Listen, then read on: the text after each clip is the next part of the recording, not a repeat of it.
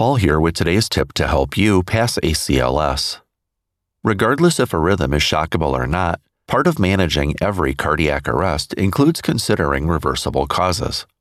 To make things a little easier to remember, these can be listed as H's and T's.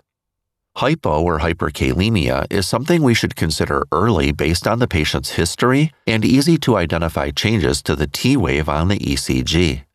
Hypo or hyperkalemia as a reversible cause of cardiac arrest is today's Pass ACLS tip topic.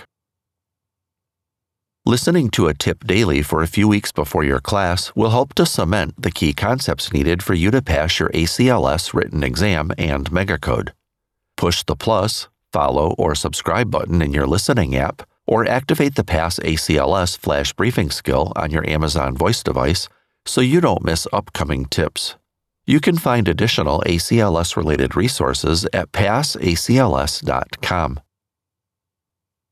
If it's been a while since you've taken physiology, remember that heart muscle contraction and repolarization is dependent on certain ions crossing the cellular membrane, specifically sodium, calcium, magnesium, and potassium.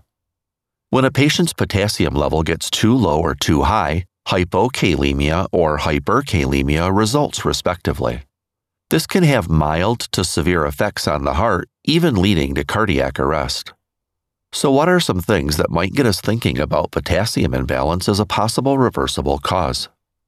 There are two things I give thought to when considering hypo and hyperkalemia. First is the patient's history. Do they have a medical condition that would lead to potassium imbalance? Do they take medications that would affect potassium levels? And what recent medical treatments has the patient received?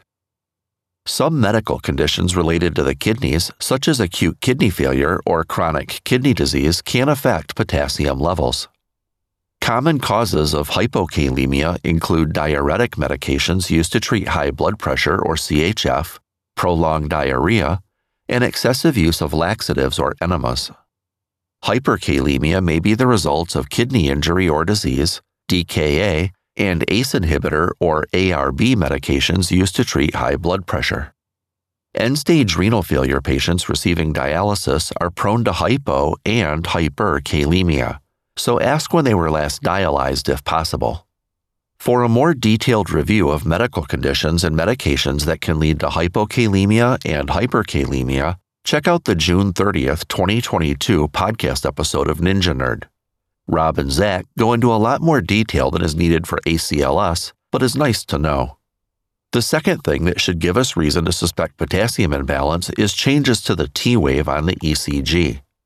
Patients with hypokalemia may have saggy or low amplitude T waves, while patients with hyperkalemia may have tall T waves. I've shared images of hyperkalemic patients' ECG on Pass ACLS's X page, formerly Twitter, where the T wave is taller than the QRS. The most accurate way to know if a patient is hypo or hyperkalemic is to get labs. A serum potassium less than 3 or greater than 6 should be treated as a reversible cause. For hypokalemia, the treatment is potassium replacement via a slow IV push or a potassium drip.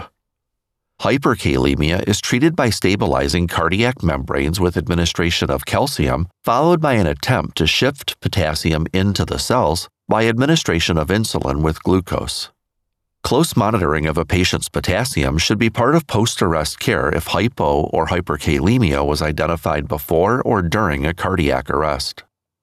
If you found today's tip on hypokalemia and hyperkalemia as reversible causes of cardiac arrest helpful, share Pass ACLS tip of the day with your coworkers on LinkedIn or other social media.